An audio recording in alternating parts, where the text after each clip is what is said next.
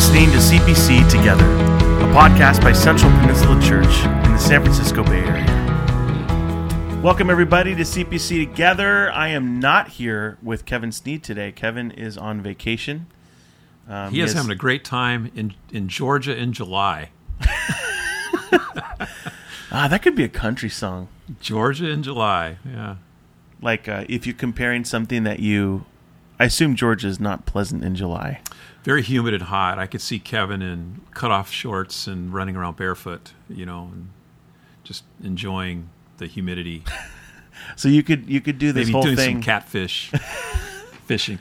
You could do this whole thing about like you describe a relationship and all of like the chorus describes like all the horrible parts of a relationship, and then you say, "That's the way it is with you and I, like Georgia in July." Excellent. That's perfect. You got it. Yeah.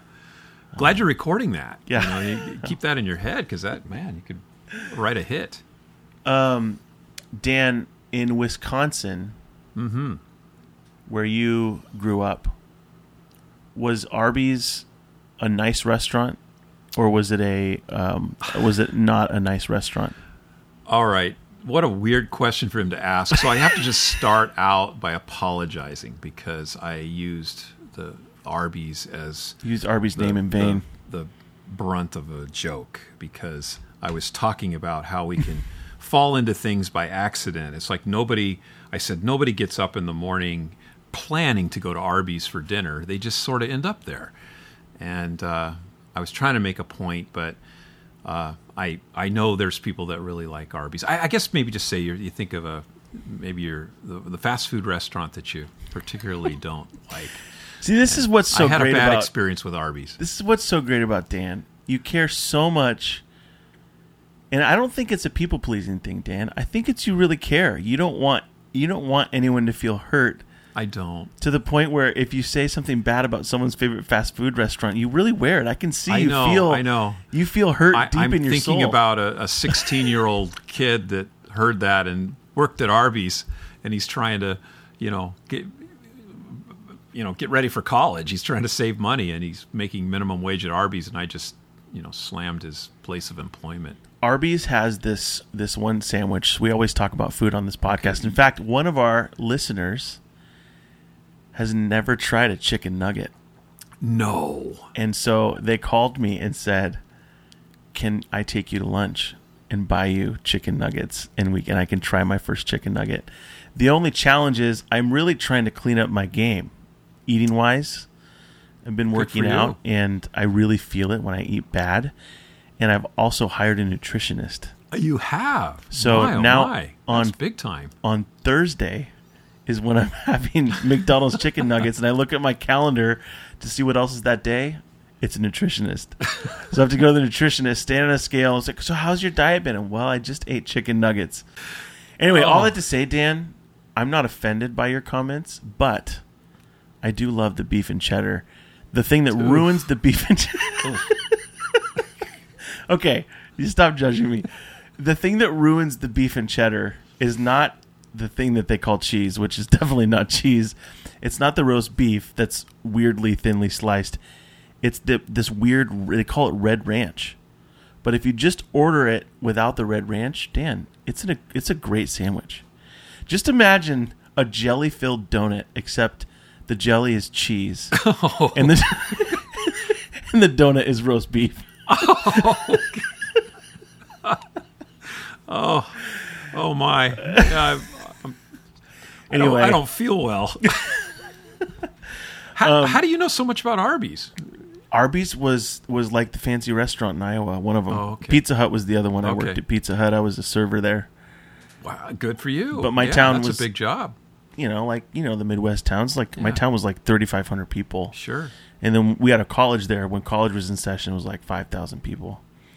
And we didn't have anything else. We didn't actually have an Arby's. But I would always see the commercials back then. Same. Arby's is different. Do you remember that? No, I sure don't. You had to have a Dairy Queen, right? Yeah. No, we totally had a DQ. Yeah. And Subway, of course. Yeah. How did you know? It's well, like you've I seen came my from town. the Midwest. Yeah, and then we had Hardee's. Oh yeah, which was bought by Carl's Jr. Right. But that was our thing. That was all. It's pretty much all we had in Iowa. A lot of pizza shops too, I guess. Anyway, so I really like how you framed your whole message on this German quote that you had. What was the language of it? I do not speak German, so again, forgive me if I butcher this, but Arbeit macht frei was the phrase that was on the gates of the concentration camps. And it means work makes free. It was their deception, their way of keeping people in line to accomplish what they wanted to accomplish with no intention of ever setting anyone free. And I think that just really speaks into our culture in terms of how we find freedom, is that we work at something. And I don't just mean vocationally. I mean our good works. That's all over the scriptures in terms of how that's contrary to the gospel. And we seek to work and earn and justify ourselves. And in some ways, it's a way of instead of submitting to God, it's being our own God. That we can arrive and reach that state of all there is in the universe by working. So it's sort of like the big fallacy of what you said. Every other religion is that you can work your way to salvation. You can work your way to whatever your end destination Nirvana, is. Whatever it is. And that's really what separates Christianity from a lot of those other religions is Jesus comes and sort of flips the whole thing on its head. That's right. And we don't get it. It doesn't. What comes naturally is working for it, is earning it. I got to justify myself. I've got these negative things I think and do, and I've got to outweigh it with the good things. And that's why we should our lives as Christians. And that's one of the things I most love. Is I've been a Christian for a lot of years now. I can always learn more about grace. There's always another facet of it that I can gain insight into who our Lord is. It's just a multifaceted thing, and it's just infinite, the amount we can learn about how different He is from every other system that's been put in place by man or corrupted by man. Yeah, it's weird to think about, like, when I think about the older you get, the more you realize you need grace, so the more you learn about it. But I also think about, like, when you start life, like my little girl Charlie, who's 7, I don't think she knows she needs grace. Yeah, I mean, she'll do bad stuff sometimes and ask for forgiveness and say sorry and that kind of thing, but I don't think that, like, she has a super strong awareness of that. And the older you get and the more you live life, ideally, if you're self-aware, the more you realize, oh man, I need this. So you have to kind of learn it more. And there's a whole there's like a whole timeline of how grace sort of shifts along the way. But Jesus comes and he exposes religion for what it is and says, I do things differently. And he uses Levi as sort of another example. He used the leper before, where he coming close to people that would be considered outcasts or putrid or, disgusting or whatever.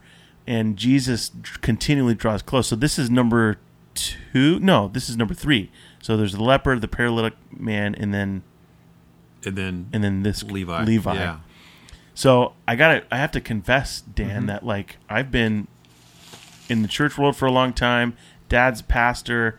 I've been educated in, like, theology and that kind of stuff. I haven't gotten here with Levi and Matthew. I did not know a lot of scholars think that they're the same person. I must have fallen asleep that day. Did you go to Bible school? Yeah, I did. Yeah, maybe you were absent that day.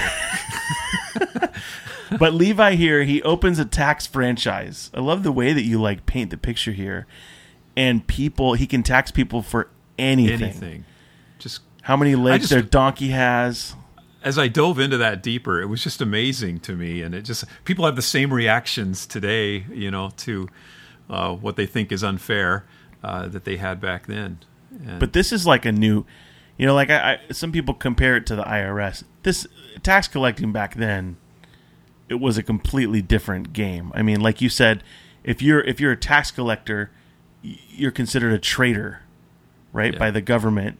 If you are you called on to give an account in court, if you're a tax collector, you can't. Your account means nothing. in a Jewish court of law, they would say you're not honest. Your witness is not credible. I mean, so this guy is just hated, but yet Jesus draws near to him, which is, I think, one of the most, I don't know, it's just so cool to see Jesus doing this over and over and over again. Yeah, he calls him. He goes to him, and he, as far as all his Jewish peers, they would look at Levi and say, "You're a leper. You're an outcast. We're going to walk on the other side of the street." And he goes right up to him out of the whole crowd and says, "Follow me." And he gets up and follows. I think one of the interesting things, too, is what he gave up. I mean, he really burned his bridges when he got up. So you knew something was going on in him that wasn't right, that he knew. He needed to make a change. I mean, what are the basic needs that we all have? It's to be loved and accepted and have a purpose beyond ourselves, and he obviously didn't have those basic needs met, and he saw in Jesus something entirely different. So yeah, he followed him, and then wanted to celebrate what had happened, and so he threw a party, and he was a good at throwing parties. So before we go to the party, Yeah. I think you kind of floated this idea, and I just want to come back to it really quick. Yeah, like, how often do people really change sides? Like, how often do they really just go in the opposite direction? I mean, especially in our world right now, like if you look at social media, someone has an opinion. If someone gets on social media to share their opinion, I literally have never seen someone say, "You know what? That's a good point. I'm changing my mind." Yeah. Never seen it. I've been totally wrong my whole life, and and you just changed my mind. People go on there with, like, they want to fortify their reasoning. They want to stay where they're at. And so the idea that I feel like we can take a lot of encouragement in this, because all of us have people in our lives that we say that just could never. They would just never follow Jesus. They would never turn towards Jesus. And I wonder how many people would have looked at Levi back then and said, "Not that guy."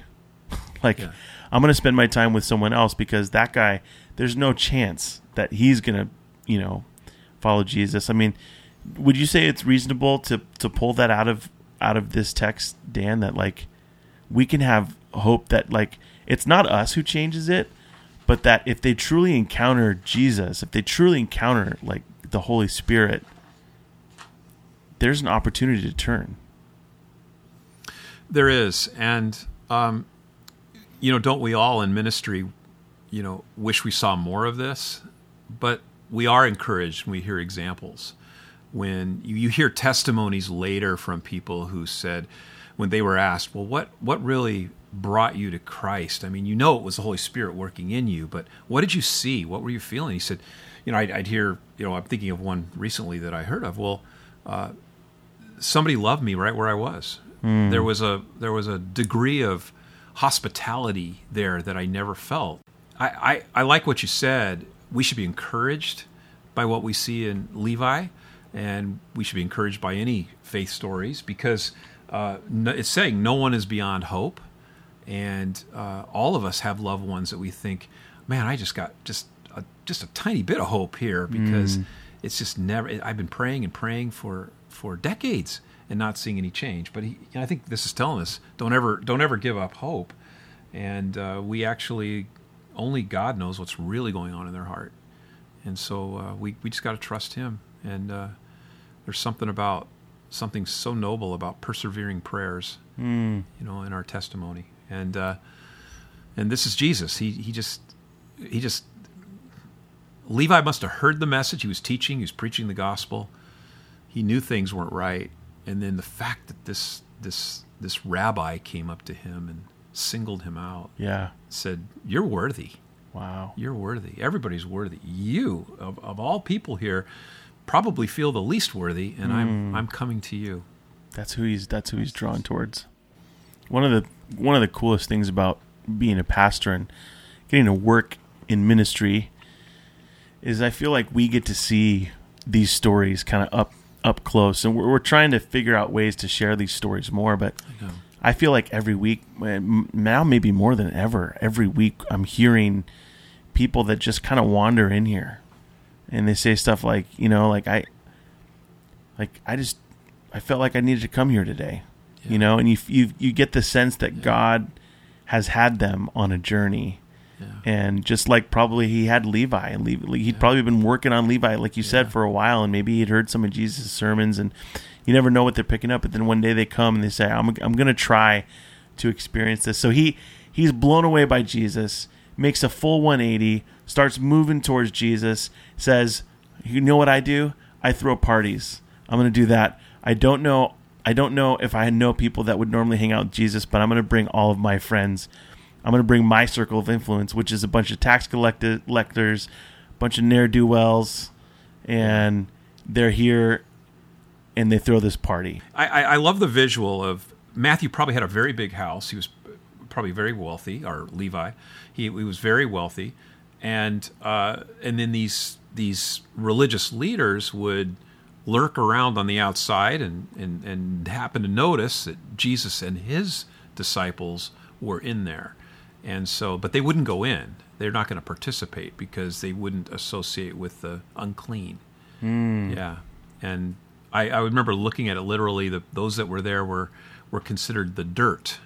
They were considered the dirt. Those who were in that party. Matthew, Wow. Levi's friends. So Jesus changes this whole question that you talk about at the beginning. Basically, if we can be good enough, we'll set ourselves free. So he changes the question to not, "Are you good enough?" You said it flips the question to, "Are you bad enough?" Yeah. Is this like a commentary on, like, is he basically saying no one is good enough, or does he want us to be bad? Like, explain this a little bit more. Sure. It does sound like a compelling title to a Netflix. Are you bad enough? Yeah. Are you bad enough? Hey, have you watched the latest episode of Are You Bad Enough? No, the idea is he's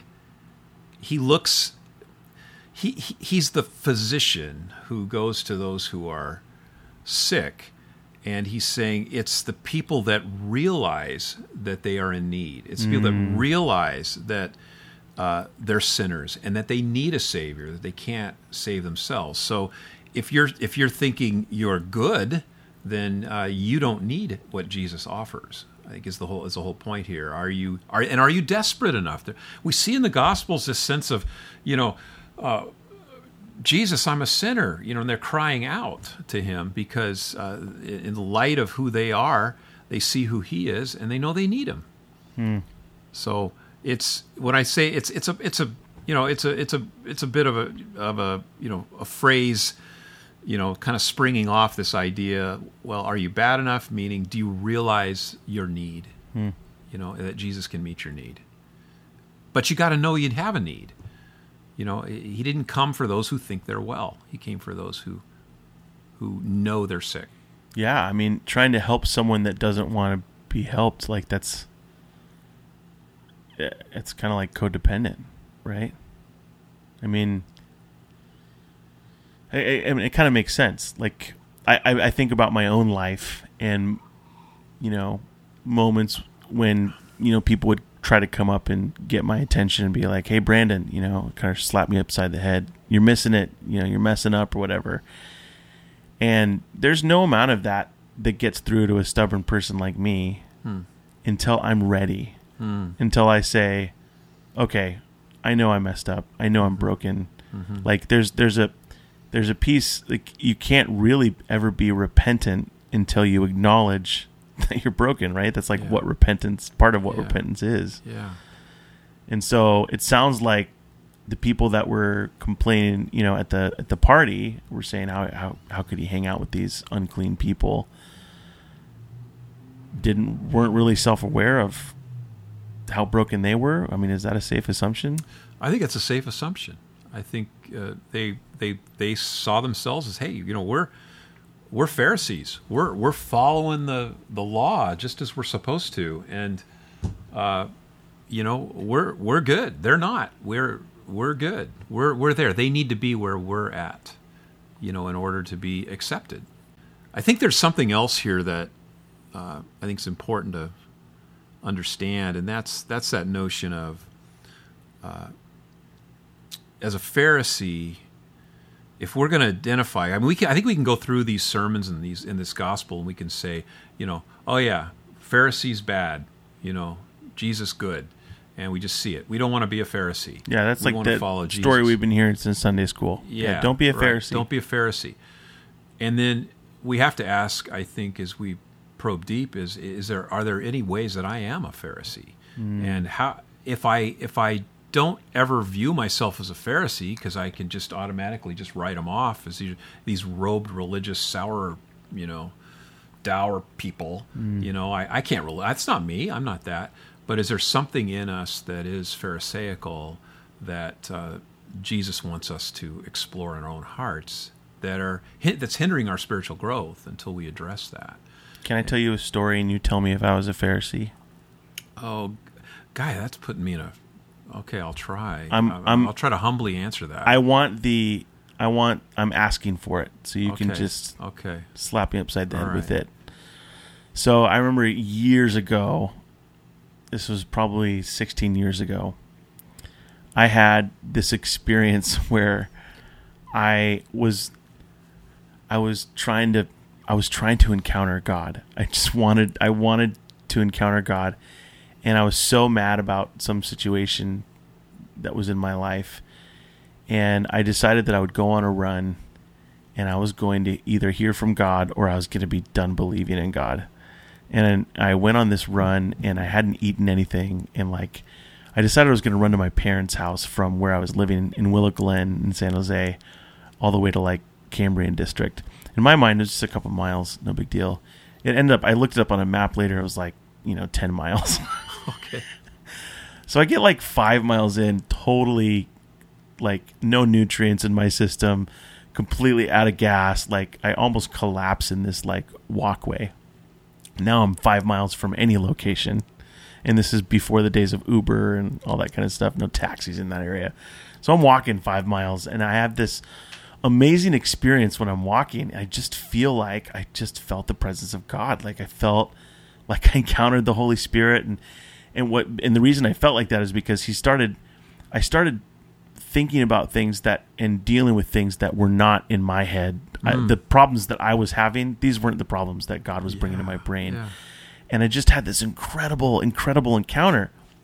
And so now in my head, what's the recipe for encountering the Holy Spirit? You have to make sure that you don't eat enough, and then you go on a run endlessly until you collapse and you're at the end of yourself physically. So I go around to every friend. I'm excitable, Dan. So when I believe in something, I just go out. So I go to every friend and I start telling them you need to encounter the Holy Spirit. You clearly haven't encountered the Holy Spirit. I can tell by the way you're talking that you haven't encountered God. You need to go on a run. These people are like, what? No, there's lots of ways to encounter. No, this is the way. You got to go. And I started going around to all my friends. And finally one of them was like, hey man, let me encounter God my own way and shut up. And I was so offended. Was I being pharisaical? Boy, this is hard for me to say, Brandon. I just love you so much, and I respect and I love your story.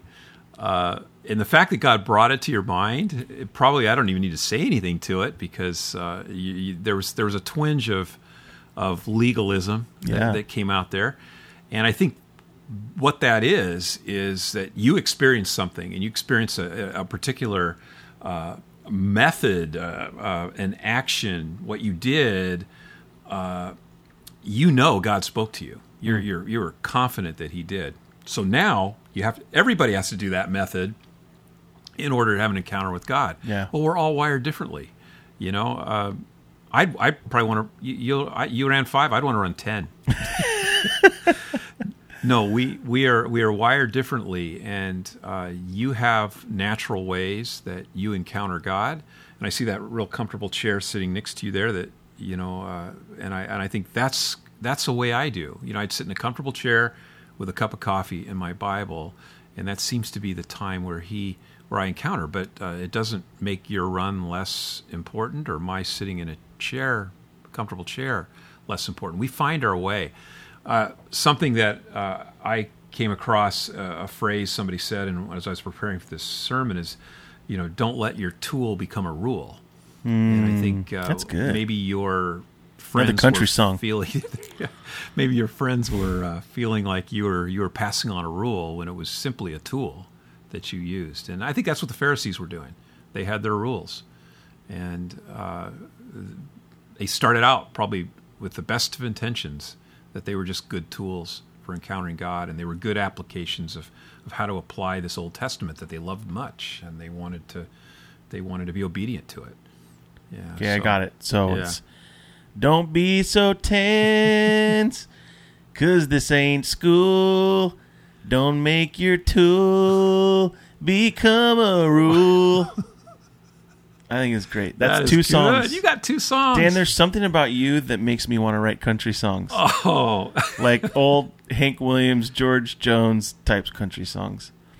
But back to what you were saying. I think, yeah. I'm glad you did. I feel more comfortable with that if you were to say, it makes me want to write hip-hop songs. No, but I think this idea that we might become an accidental Pharisee, that these they don't necessarily always come from a bad place. Exactly. And really, that was a convicting thing, Dan, that you said, because, like you said, most of us hear Pharisee, and we don't. None of us are like, oh yeah, Pharisee. That's who I am. I resonate with that. Like, we don't, But in reality, like, it's easy to go there. If we try to put our spin on things or our control on things, and we try to make the gospel something that Jesus never made it to be, we're running the risk. So you kind of leave us. I don't know. There's kind of 2 things that I'm pulling out of this, Dan, and one of them is, you kind of hit me smack in the face with this. What is your story? I think you said, how much of your story is time spent with sinners? Yeah. And I put sinners in quotations because we all are sinners, but people that maybe you wouldn't find at a church, Yeah. And I think that's a really valuable, like, if you're listening to this and you're feeling shameful about it, that's not the point of this. I think it's time to assess, where are you on this spectrum, and seeing, like, if you're a Jesus follower, now you've seen in Mark 3 examples of Jesus going after the people that no one else is going after. Jesus is going after the people that society would say, those people are not worth going after. Mm-hmm. And it makes me think of this idea. I wrote down in the notes, like, pay attention to what offends you.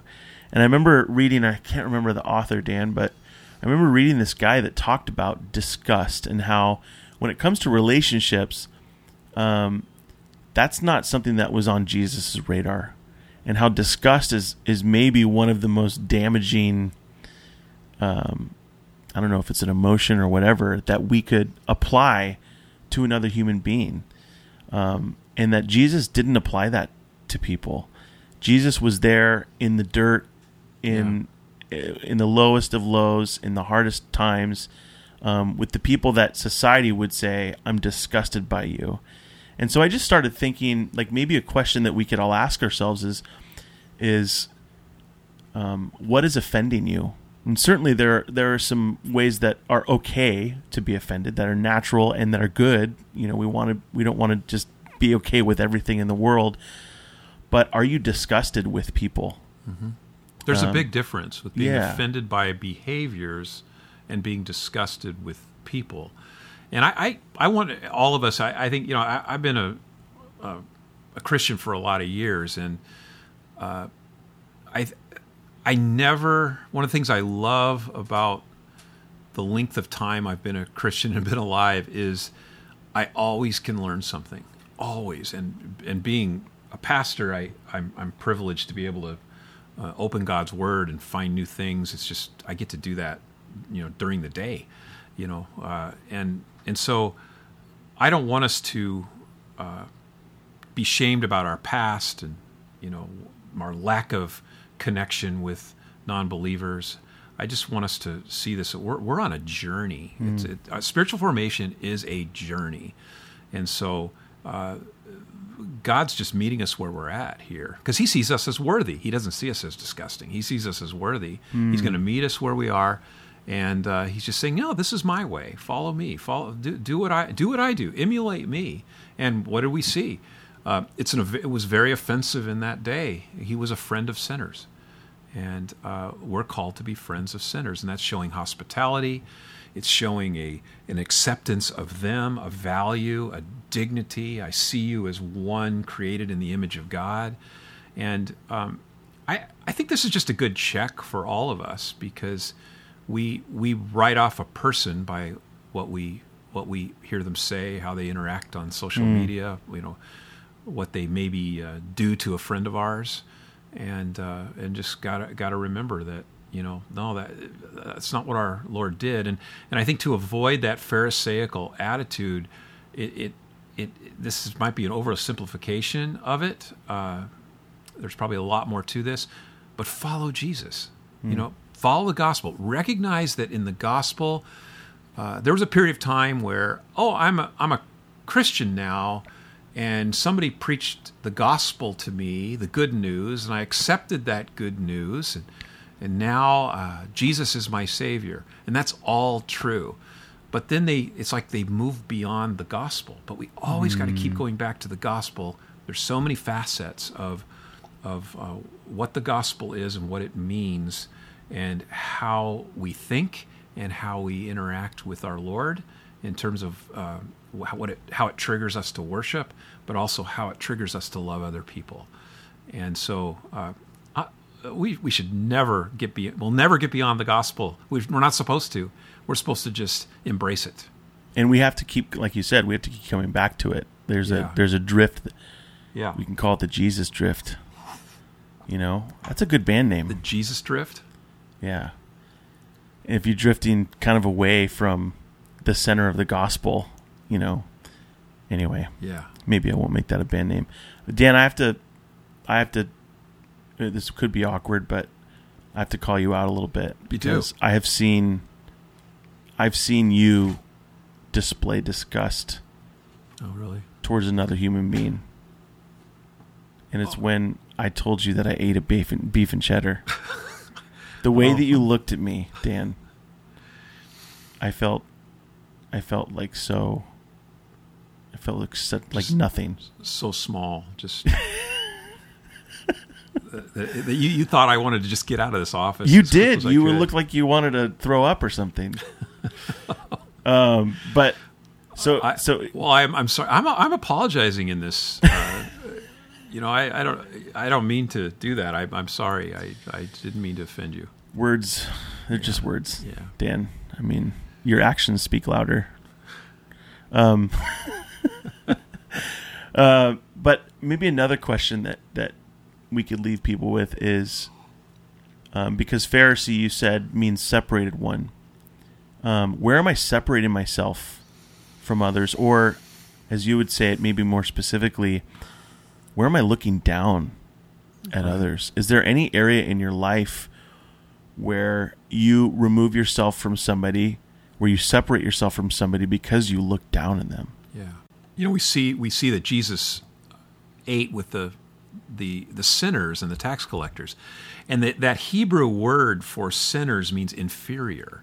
Yeah. And so saw them as the inferior ones. And so I think the question for all of us is, I think maybe some of us, where we are in our walk with the Lord, we intentionally look at people that are as being inferior, and God needs to, you need to open up to God and repent of that. But I think there's a more subtle thing that a lot of us deal with, where we we see ourselves as superior to others, and it's not really intentional. It just sort of happens and it comes out. Like when I look down on you because you ate that beef and cheese, that roast cheddar. beef and cheese, or cheddar. Okay, with no red ranch sauce. Yeah. So I was looking at you as an inferior one that I felt like I wanted to separate from. So that was intentional. God's got to get. But I think there's that accidental Pharisaical expression where we all have our list. I think if we sat with our journal or went on a 5-mile run with no nutrients in us, we would be able to clearly see what that list looks like. And so we just tried to name a few examples of that and just say, oh man, that could be me. And I think the only answer to that is to go back to the gospel. To go back to the gospel and say, how does Jesus view the world? How does he view people? And am I viewing it the same way? Am I acting the same way? Am I understanding God's grace in my own life? So therefore, with my understanding that, the other part of this passage was this new wine that came into me, that wine can come out. Jesus can come out of me and impact others because he has placed that in me, and my heart has been changed. And so I should be convicted about those things. I should be convicted about my neighbor who doesn't take care of his yard the way he should, am I disgusted at him, or do I just see the world the way Jesus is? We're broken people, and that's a way it's manifesting itself in that person's life. So how can I be Jesus to that person going forward? There'll be every day is an opportunity. Every day should be an adventure of how do I emulate Jesus. Who else should I be emulating? Yeah, I think there's also a piece of this where when we're that word Pharisee, separated one, it makes so much sense. Like when we're looking down on someone or we're saying that they're inferior to us, like it's really hard to do that to someone that like Jesus got to know these people. Jesus went and sat down and ate dinner with them. He would go to their house and he would touch them. He would hang out with them. And I think that I think Sam used a quote a couple weeks ago, that it's hard to hate people close up. And there's an element of this where we have to move closer. So, like if there was someone here, Dan, that said, I mostly, my whole community, Dan, is church people. I go to church, I go to Bible study, I go to all my stuff, which is none of that is bad. All that is really good. Yeah. But I don't have anybody in my life. I just don't. And it's not that I hate them or anything. I just don't have anyone in my life that is not for Jesus.